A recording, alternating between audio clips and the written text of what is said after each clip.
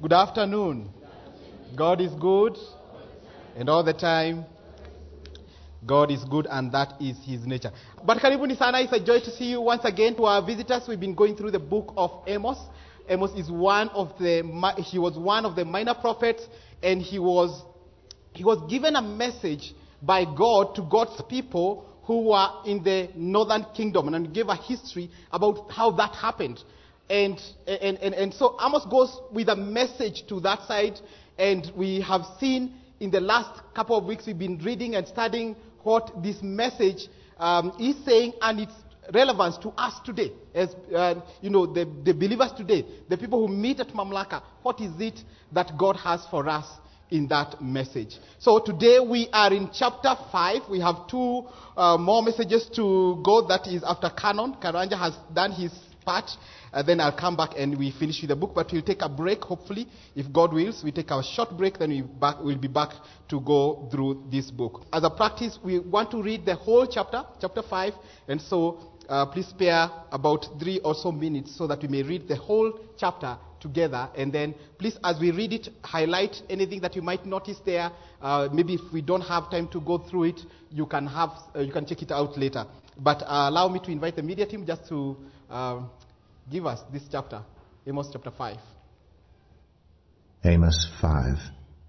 Hear this word, Israel, this lament I take up concerning you. Fallen is virgin Israel, never to rise again, deserted in her own land, with no one to lift her up. This is what the sovereign Lord says to Israel. Your city that marches out 1,000 strong will have only 100 left. Your town that marches out 100 strong will have only 10 left. This is what the Lord says to Israel. Seek me and live. Do not seek Bethel. Do not go to Gilgal. Do not journey to Beersheba. For Gilgal will surely go into exile, and Bethel will be reduced to nothing. Seek the Lord and live, or he will sweep through the tribes of Joseph like a fire. It will devour them, and Bethel will have no one to quench it. There are those who turn justice into bitterness and cast righteousness to the ground. He who made the Pleiades and Orion, who turns midnight into dawn and darkens day into night, who calls for the waters of the sea and pours them out over the face of the land, the Lord is his name. With a blinding flash he destroys the stronghold and brings the fortified city to ruin. There are those who hate the one who upholds justice in court and detest the one who tells the truth. You levy a straw tax on the poor, and impose a tax on their grain. Therefore, though you have built stone mansions, you will not live in them. Though you have planted lush vineyards, you will not drink their wine. For I know how many are your offenses and how great your sins. There are those who oppress the innocent and take bribes, and deprive the poor of justice in the courts. Therefore the prudent keep quiet in such times, for the times are evil. Seek good, not evil, that you may live. Then the Lord God Almighty will be with you, just as you say he is. Hate evil, love good. Maintain justice in the courts. Perhaps the Lord God Almighty will have mercy on the remnant of Joseph. Therefore this is what the Lord God Almighty says. There will be wailing in all the streets, and cries of anguish in every public square. The farmers will be summoned to weep, and the mourners to wail. There will be wailing in all the vineyards, for I will pass through your midst, says the Lord. Woe to you who long for the day of the Lord. Why do you long for the day of the Lord? That day will be darkness, not light. It will be as though a man fled from a lion only to meet a bear, as though he entered his house and rested his hand on the wall, only to have a snake bite him. Will not the day of the Lord be darkness, not light, pitch dark, without a ray of brightness? I despise your religious festivals. Your assemblies are a stench to me. Even though you bring me burnt offerings and grain offerings, I will not accept them. Though you bring choice fellowship offerings, I will have no regard for them. Away with the noise of your songs. I will not listen to the music of your harps. But let justice roll on like a river, righteousness like a never-failing stream. Did you bring me sacrifices and offerings 40 years in the wilderness, people of Israel? You have lifted up the shrine of your king, the pedestal of your idols, the star of your God, which you made for yourselves. Therefore I will send you into exile beyond Damascus, says the Lord, whose name is God Almighty. Amen. And that is the word of the Lord. Thanks be to God. Now maybe as we start that to negotiate just a few minutes on top of the hour, just a few minutes, we'll extend just slightly. We'll not keep you for long. But as we begin, many of you here in our congregation, you may know that when I was a young boy and in primary school, my dream high school was Alliance High School. Right? I know some of you, it's not a dream, it's a reality, you went there, but for me it was a dream. One of the top national schools. So we used to hear it in the village. And so I longed to go to Alliance High School, and my first choice was to, when we were given the forms to choose, my first choice was to go to Alliance High School. My second choice was also to go to Alliance High School, as well as my third and my fourth choice, to go to Alliance High School. But I had a self-evaluation of self, because when the results came out, I didn't get the marks to take me to Alliance High School. I think this is what we call the state capture, because I worked hard. I worked so hard, but, I was invited and admitted to a school in our area, in Nakuru. And this school was small and it was unknown. I worked hard, but about 6 years ago, while I was still a pastor, I found myself included in a WhatsApp group of Alliance High School students, alumni group. I don't know who added me there. I don't know how I found myself. I didn't know anyone at that moment. Actually, only one congregant who later found me there and asked me, "How old are you? Because I found your number in our group." Needless to say that I have never contributed anything in that group, anything substantial, lest they find me out and they smoke me out of that group. But one of the things that is quite interesting in this group is how they come together, when someone is in need. Actually, the least contribution when one is in need is about 10K. I look at that, I've never pledged anything, and you just see thousands, thousands, I have become an ambulance in that group, Wow.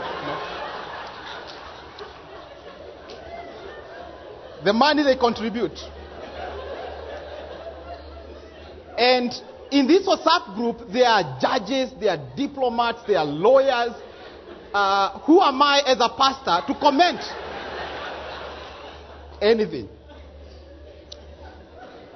And so I've enjoyed my time being there in that WhatsApp group for quite a number of years now.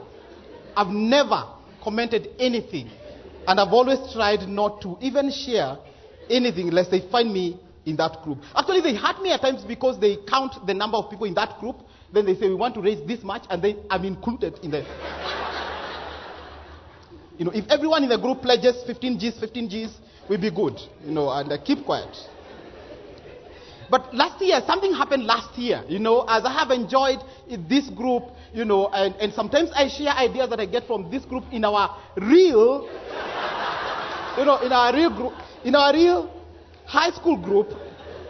And the guys in my real high school, they think, gosh, you're such a brilliant chap, it's so bright.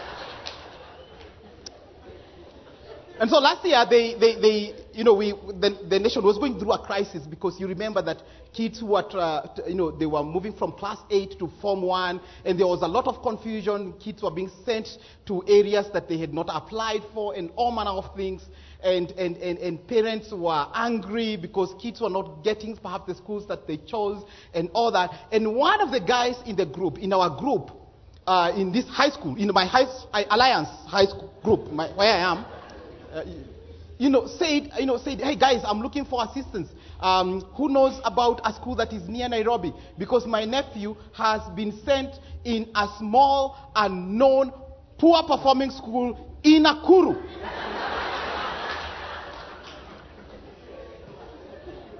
You know the story how it ends, because one of the guys asked, which school is this? And then the guy had the boldness to mention my school. Where I went to. And guys were saying, no, that's not a good school. That's not a good school. Let's help our guy. Let's help our guy. And I saw my school being roasted there live, and I was helpless about that story. We were judged. We were judged. They didn't know that I am there. Judgment was pronounced, and I couldn't say a word. And so we have been on a journey. And today, that installment in the book of Amos. And we see God judging, roasting the people of Israel for the way they are behaving, for the way they are acting to one another, the way they worship Him, and all manner of things. But unlike me, who was helpless when my school was being roasted in that group, God is giving them a way out. God is telling them that, you know what, you can omit this judgment. There is a way that you can run away from this judgment that is pending if you return to me. Hence the title that we've been going through, the title of the series, Return to Me. And God gives them the clues. And we know that God, in this book of Amos, is talking and big about justice. And we started by saying that if you really want to know the heart of God, read the prophets, because you see God in a way that you had never seen Him. And in the prophets, the reason sometimes we don't like reading them is because they have some attributes of God that we do not like. Some attributes of God that are not palatable to us. We don't like them. We like the merciful God. We like the God who blesses. We like the God who is patient. We like a God who understands us. We like a God who redeems and who restores. But when we hear that God is a God of justice, that becomes quite a chunk for us to chew. And so God talks about justice. And I know that as we've been going through this book, sometimes you may wonder, when will God stop? God is ranting. God is complaining. When will God stop talking about justice? And perhaps be able to talk about mercy. Friends, you must know that God is a God of justice, and at the same time, He's a God of mercy. This is something that is so confounding. This is something that is profound. How can a God who punishes be the same God who extends mercy and compassion to us? Friends, God doesn't become less when He pronounces justice. He doesn't become less of His mercies. He doesn't need to leave the cup of mercy aside to extend justice. He doesn't need to remove the cup of mercy when He's extending justice. God is a God of justice as much as He is a God of mercy. And God is just because He's merciful, and He's merciful because He's just. Psalm 89, we read that righteousness and justice are the foundations of your throne. That if God is not, there is no holiness of God and righteousness of God on one side, and there is no justice on one side, the throne of God can crumble. But we all know that it cannot. So God will forever remain a God of justice and a God of holiness or righteousness. So when we started, we talked about this, about God's justice. And we saw in that time that God encourages those who have faced injustices, especially from fellow human beings. That God sees all the things that have happened to His children. And He says that vengeance is mine. I will repay for them. I will fight for those who are being oppressed. But also on the other side, as we read from chapter 2, that also God exposes areas that we are practicing injustices. Last week we were talking about repentance and how God calls us to repent of our sins. In chapter 2, he ends by saying, because you are my children, then I'm going to punish you. Last week he says, I'm calling you to repentance. But because you have refused, you're still clenching your fists. You don't want to leave your sins. Prepare to meet your God. That's what chapter 4 ends with. Prepare to meet your God. And we say that it's true that all of us will meet God face to face. But there will be a difference. For some of us, we meet God as willing servants. And we kneel before the throne of God as we have sung today, as willing servants, saying that I have longed to see you, my Lord, and it will not be hard for us to kneel on the throne of grace, where we shall worship the Lord forever and ever. But those still who have been rebellious against God, you will still kneel, because the Bible tells us that every knee shall bow. But you shall kneel as a defeated rebel. I pray for us who are here at Pamlaka, we shall receive that ultimate prize. Welcome home, you good and faithful servant. And worshiping God face to face, when our faith shall be turned to sight, it shall not be hard. So today we pick it up from there in chapter 5. And that's where we are camping today. We have checked the theme of that God is a God of justice, that God calls us to repentance. Today we see this theme of worship. As chapter 5 says, seek me and live. Look for me and live. Pursue me and live. So that's what we are going to tackle today. And so Amos continues with this discourse to the children of Israel. And chapter 5 starts with those familiar words. Hear this word, or heed my voice. Listen to me, my children. He does it in form of a dirge or a funeral song. And verse 2 starts by saying, fallen is virgin Israel, never to rise again, deserted in her own land, with no one to lift her up. And Amos here is trying to personify Israel as a young woman who is full of hope, who has a future and fruitfulness. But because she has not heeded to God's word and has rebelled, then she has brought herself danger, and now there is no more hope for her. And so for Amos, he's lamenting, I have shown you your sins. I have asked you to repent, but you have not heeded to God's voice. So he's mourning. And so he starts with a funeral song. And he's telling them to stop living in sin, lest the judgment of God comes upon them, and making them to be dismissed from this land completely by God's judgment. They are living in sin. And even for us today, God is still calling us to leave our sinful living and to pursue Him and to follow Him. Because sin is like a hearse on a funeral procession. It only leads to the gravesite. The Bible says in Romans chapter 6 verse 23 that for the wage of sin is death, but the gift of God is eternal life in Christ Jesus our Lord. But at this time, they are not heeding to God's voice, because at that time, as we said, Israel was prosperous. Israel was powerful. Everything was working. The cost of living was manageable. Everybody was having what they want to have. They were drinking wine and enjoying and having the choices of food. They were building mansions and many other things. So, from the outward look, they seem to have been doing well. But deep inside, they were building or gaining their wealth by oppressing the poor, by increasing the taxes to the poor. And God hated that. And so God is not pleased with them. They may think at that point that the way they are developing and growing and becoming a powerful force and a powerful nation, that they are beneath God's favor. That God perhaps has allowed them to do all these sinful things.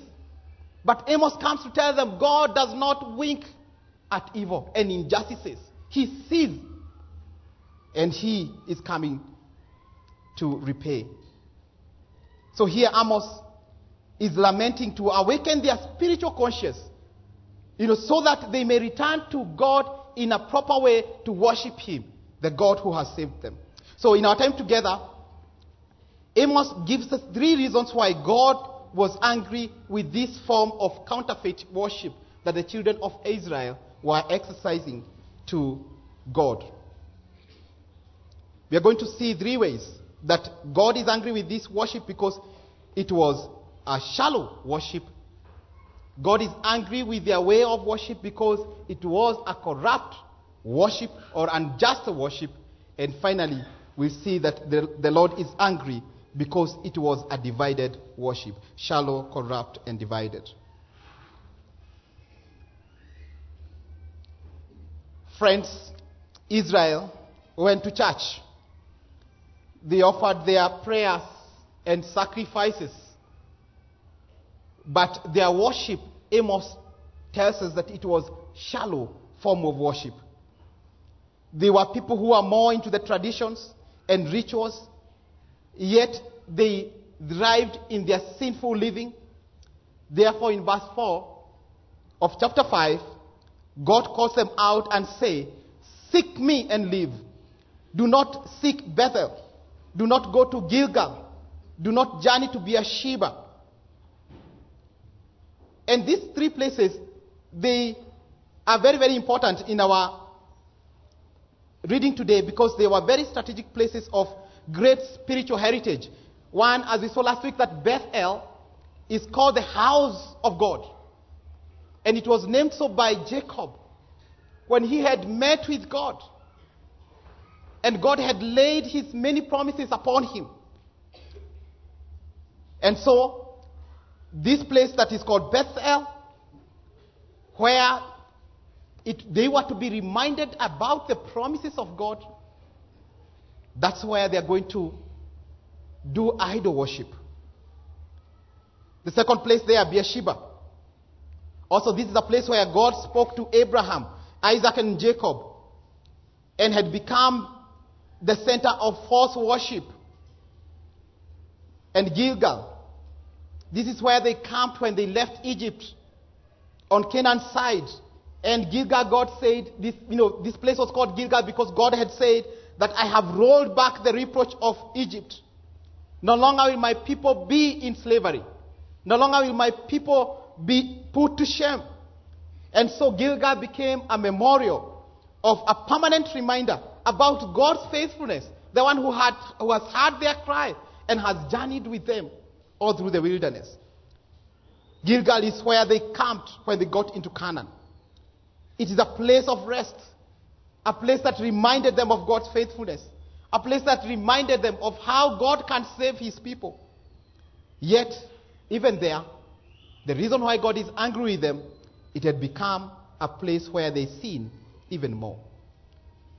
These places were important, and God's children would visit these places occasionally to offer their worship and their sacrifices. So these places were sacred, but in Amos' time, they had become a joke and a place of corrupt worship. And so God is angry with them. God tells them, you have desecrated these places with shallow worship. The places where I made holy covenants. The places where I promised my people.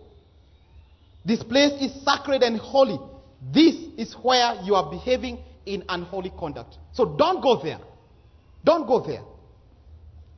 Because your pilgrimage to these places, your sacrifices in these places is all but a pretense and doesn't have any lasting effect. God was angry with them that their religious trips had become sort of ritualistic. And the reason again why he detests this shallow worship is because also they hated the truth. They detested truth. In verse 10, if you may, please stand with me there so that you may see it for yourself. You hate the one who reproves in court and despise him who tells the truth. And many times we don't want, like the children of Israel, we don't like being told the truth about us. We don't like truth. We hate truth. And some of us, we have created enmity with people who have told us the truth. We love our blind spots. I'm not perfect, and I'm okay with that. We love and cherish blind spots. But today we must submit ourselves to God and ask Him to illuminate His gracious light into those darkened spots, so that we may grow in holiness, so that we may grow in character. Perhaps the challenge today is for you to ask maybe your friends, in which way do you think I am not a growing Christian? Maybe I tell white lies. I don't know why they are called white lies. I tell white lies. Maybe you have been caught, saying or sharing with someone white lies. I'm here, there was traffic. And yet we find a receipt of the expressway in your car. And there was traffic. Oh, expressway has traffic nowadays. Humble yourself and ask your spouse feedback. And here I must give a pastoral note. If you be asked feedback, please be gracious to your spouse. Give feedback that is gracious. Don't say, all right, now because you have asked, this is it. And you come with documents and many other things. Be gracious, because you are growing in this journey of faith. This is because they may know something about you that you may not be aware of. Because it's a blind spot. You don't see it. Someone else can see. But you do not see it. I'm encouraged by these words of John chapter 4 verse 23 that says, yet a time is coming and now has come when the true worshippers will worship the Father in the Spirit and in truth. For they are the kind of worshippers the Father seeks. So how do you take truth when someone has shared something that is truthful but yet hurting? Even here in church, does our gatherings every Sunday or Thursday when we gather for prayers or in our small groups, do those gatherings bring any change? Does our understanding of who God is decrease or increase? Because if we do not love God more, our gatherings and then our worship will become very, very shallow. So Amos challenges them on their shallow worship of God. Secondly, their worship was corrupt.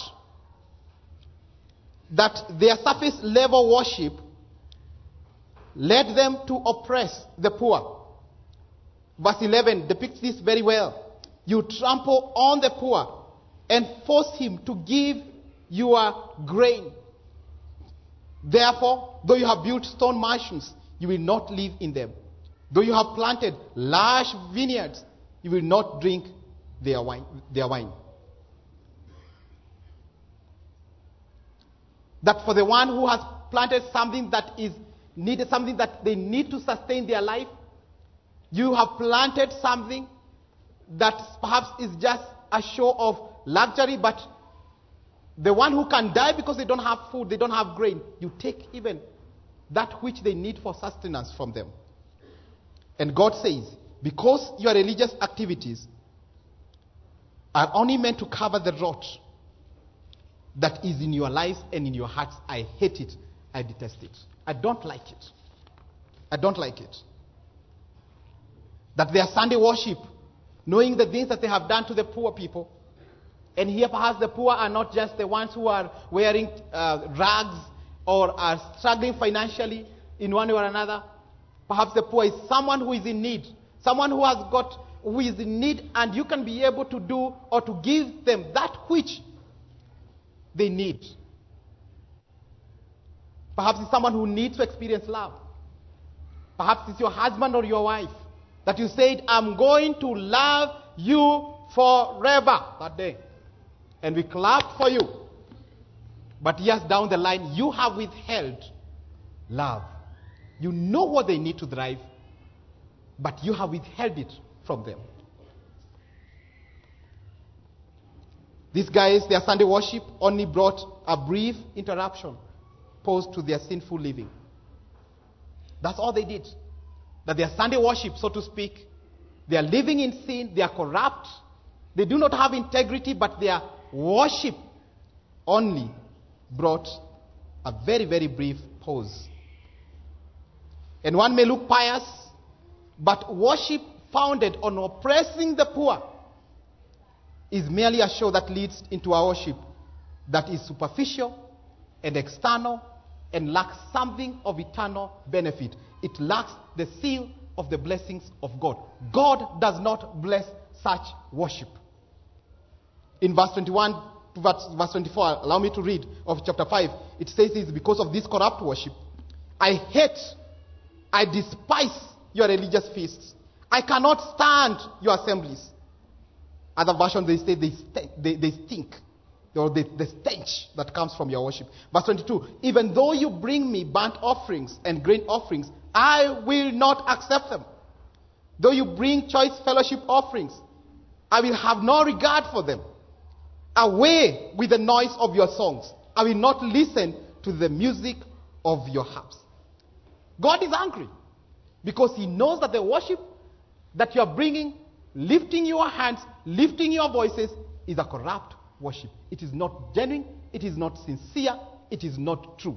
And God is saying, away from such. I'm not going to listen to your songs. Imagine God saying that song that you love, that song, your favorite song, singing it in your bedroom or here in church, asking Pastor Kafi, when will this song be sung? Imagine God saying, that song, I will not listen to it. Away from me. God saying that actually it's a noise. And you here, you're loving your melody. You're loving the bridge and the verb. All right. Pastor Frank told me something about music, today. All those bridge, many nice harmonies and all that. That is noise to me because of how your heart is. Friends, these are hard things that Amos is talking about. He's saying that corrupt worship is devoid of confession. In verse 12 he says, for I know how many of your offenses and great your sins are. Friends, God judges with holiness. Earthly judicial systems judges on empirical evidence or witnesses or the mood. Today I feel like putting you in jail for 10 years. Just mood. But God judges with holiness. He doesn't make a mistake when he's judging his people. And friends, this is one of the areas that I've been asking God to help me throughout this week.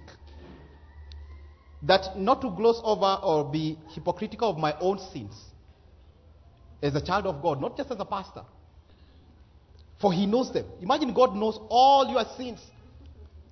Not just the sins that you commit when you switch off the lights or when you are away from the public spaces. The thoughts that you think about others. God knows all of them. And God does not say that they are small or short. God calls it your great sins. I know them. I know them. So friends, if we do not confess our sins to God and seek forgiveness even from those that we have hurt, then we are doomed. Or the load of sin will become heavier and heavier over time. God knows your sins and how great they are and the pain they have caused to others. But I like it because God doesn't leave us at the place of knowing. He says, I can clean them. I can wash them. I can redeem you. And this one I find in the book of Isaiah chapter 44 verse 22. Let me read it for you. Isaiah says, I have swept, and this is God, I have swept away your offenses like a cloud. Your sins like the morning mist. Return to me, for I have redeemed you. Imagine God saying that. I know your sins, but I have redeemed you. I think we'd be doomed if only God knows our sins and we do not have the promise of being forgiven of our sins. But many times, even when God forgives our sins, many times we are unable to accept that. And we hear some people saying that, maybe God has forgiven me of this great sin, but I cannot forgive myself. And you are elevating yourself to a place of saying that the blood of Christ that was shed on that cross that day wasn't sufficient to clean and to wash away my sins. As much as I have the promise from God, the blood wasn't sufficient. And God takes that as idol worship. God knows our sins. We must be able to accept that we have sinned against God, but also know that God has promised to forgive us. And even at times when we feel like past failures are leading us to have fear and unable to embrace God's promises, we must remember that the cross of Christ is a marked place for us to lay down our failures and our sins. Finally, the third one. We've seen that the first one, that God detested their shallow worship. God hated their corrupt worship. And now God is saying that he hates their divided worship because it is mixed with many things. Verse 25, if you may please read with me verse 25. God says, "Did you bring me sacrifices and offerings for 40 years in the desert, O house of Israel? You have lifted up the shrine of your king, the pedestal of your idols, the star of your God, which you made yourselves." So you come with a pretense to worship me, but actually you also come to worship, you come with other idols to worship them. You know, after my high school experience, going to a school that was not known in Nakuru, I worked hard, and by God's grace, I was able to join college here in Nairobi. And when I joined campus, I was actually with some guys from Alliance High School. Trust the process. I met with, I schooled with guys from Alliance, and some of them I'm their pastor. Yeah. But at times when you go for long holidays, there's something that we used to do. We used to go to the dean of the students and write on a register there that I want a letter so that I can go and look for internship or short-term jobs. And that letter used to come from the dean with the signature of the dean and a stamp of the university. But on the subject was written something there, "To whom it may concern." You know the drill. Many times that's how we go to God. We offer staggered praise and worship, and we are not focused. Our worship is divided. It's to whom it may concern. It is not to the God Almighty. They claim to worship God, but actually their worship was mixed with idol worship. The true God who heard their cries in Egypt, the one who separated the Red Sea for them, the one who sustained them in the desert, in the wilderness, the one who, while they were in the wilderness, who gave them a pillar of cloud at night, so that a pillar of fire at night, so that they may not feel cold. And during the day, when the sun was scorching and all that, God will provide a pillar or a cloud, so that they may be protected and shielded from the rays of the sun. The God who provided manna for them, day in, day out. They didn't even know what it was called. Actually, the word manna there is translated to something. The translation is, "What is it?" So the mom will wake up in the morning and ask the children, "Will you have what is it?" And the children will say, "Mommy, what are we having? What is it? What is it? What is it?" They didn't know what it was. And God sustained them for 40 years, giving them all the nutrients that they needed. And their clothes were never torn for all those years. So God is reminding them, "Did you bring me sacrifices and offerings for 40 years in the desert, O house of Israel? I am the one who sustained you." But when they had come to the promised land and everything was looking good, now they started saying that they also need little gods. They now need to worship on a certain mountain, facing on a certain mountain. They needed to pick a jackie. I don't know how to translate that to English. pick a jack, something like that. God, because maybe God is not responding. So let us have our little gods here, so that in case he doesn't hear us, this can pick a jack.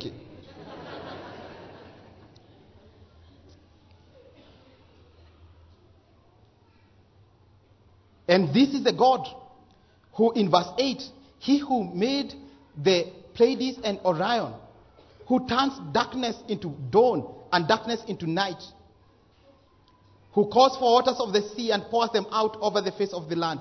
The Lord is his name. That's the one that they are comparing to some small gods that they have created and fashioned with their very own hands. Friends, could it be also that also even for us as believers, the ones who have trusted the name of God, that also we have fashioned small gods in our own hands? That we do not embrace God's promises of restoring or healing?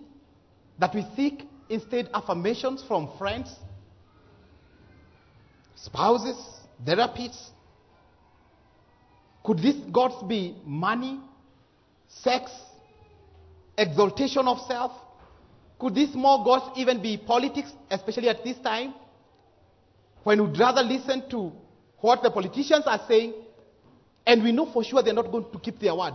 We know for sure that within a week or 2 weeks, we'll also be lamenting. But now, we don't want to hear God. We want to hear from our politicians. We have made them small gods. That is divided or mixed worship. Friends, God hates spiritual polygamy. He must be worshipped, him and only him, to the exclusion of anything and everything else. Because a divided devotion robs God of his glory, and he is jealous about it.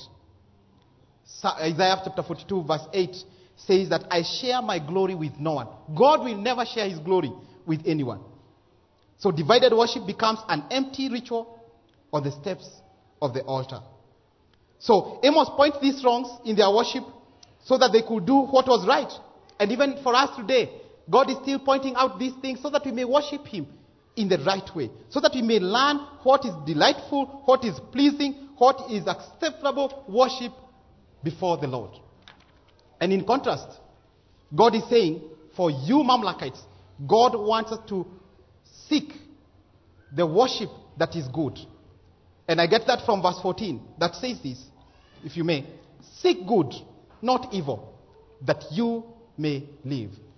Amos gives to us a clue on what acceptable worship is. That this is a worship that seeks to do good. That this is a worship that engages the heart. It is a worship that perhaps translates to a devotion, or translate our devotion to action. It is one that has effect on our lives. It's total devotion. Seek that which is good.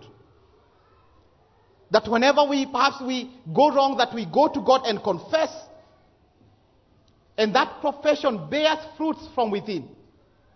It is not a worship that is inconsistent. It is a worship that is undivided. It is a worship that is consistent. I love these words of Paul in Romans chapter 12 that says, therefore I urge you, brothers and sisters, in view of God's mercies, to offer your bodies as living sacrifices, holy and pleasing to God, for this is a spiritual act of worship. But I'm afraid this may not make sense to us. You may ask, Pastor, what are you talking about? I'm not getting you. This is vague. Let us go deeper. Verse 24. Seeking good. In verse 24 says, but let justice roll on like a river, righteousness like a never-failing stream. Friends, we can never remove the issues of justice and holiness from our worship of the Lord. If we claim to be children of God, then we must lift up our voices. For those who are being oppressed, we must never remain silent. This is a mandate of Christians. In any case, it's not the mandate of the civil rights movements or human rights movement only. The people who should be at the forefront of saying we want justice in our nation, in our families, in our homes. It is actually believers, it's you and me that we need to be at the forefront. We must walk in integrity and reject that which is crooked that which denies God his own glory. We must hate what God hates and love what God loves. That is what God is saying by talking about justice, that let justice roll on like a river and righteousness like a never-failing stream. But many times we approach God with a worship that is periodic, or a periodic pause from our sins. We go and sin, then we come and worship. Then we go back to sinful living. God is not seeking periodic pause from our sins. God is seeking his honor from us at all times. So friends, as much as Amos gives here a sketch of true and false worship, we must know, nevertheless, that no Christian worshiper is perfect. Your worship will never be perfect before the Lord. It is never perfect. We are full of imperfections, tainted by sin.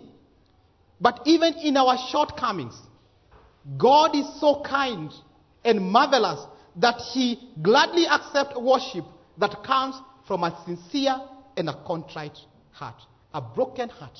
God accepts that worship because it honors God, and God redeems his one and lifts them up so that they can even worship him more.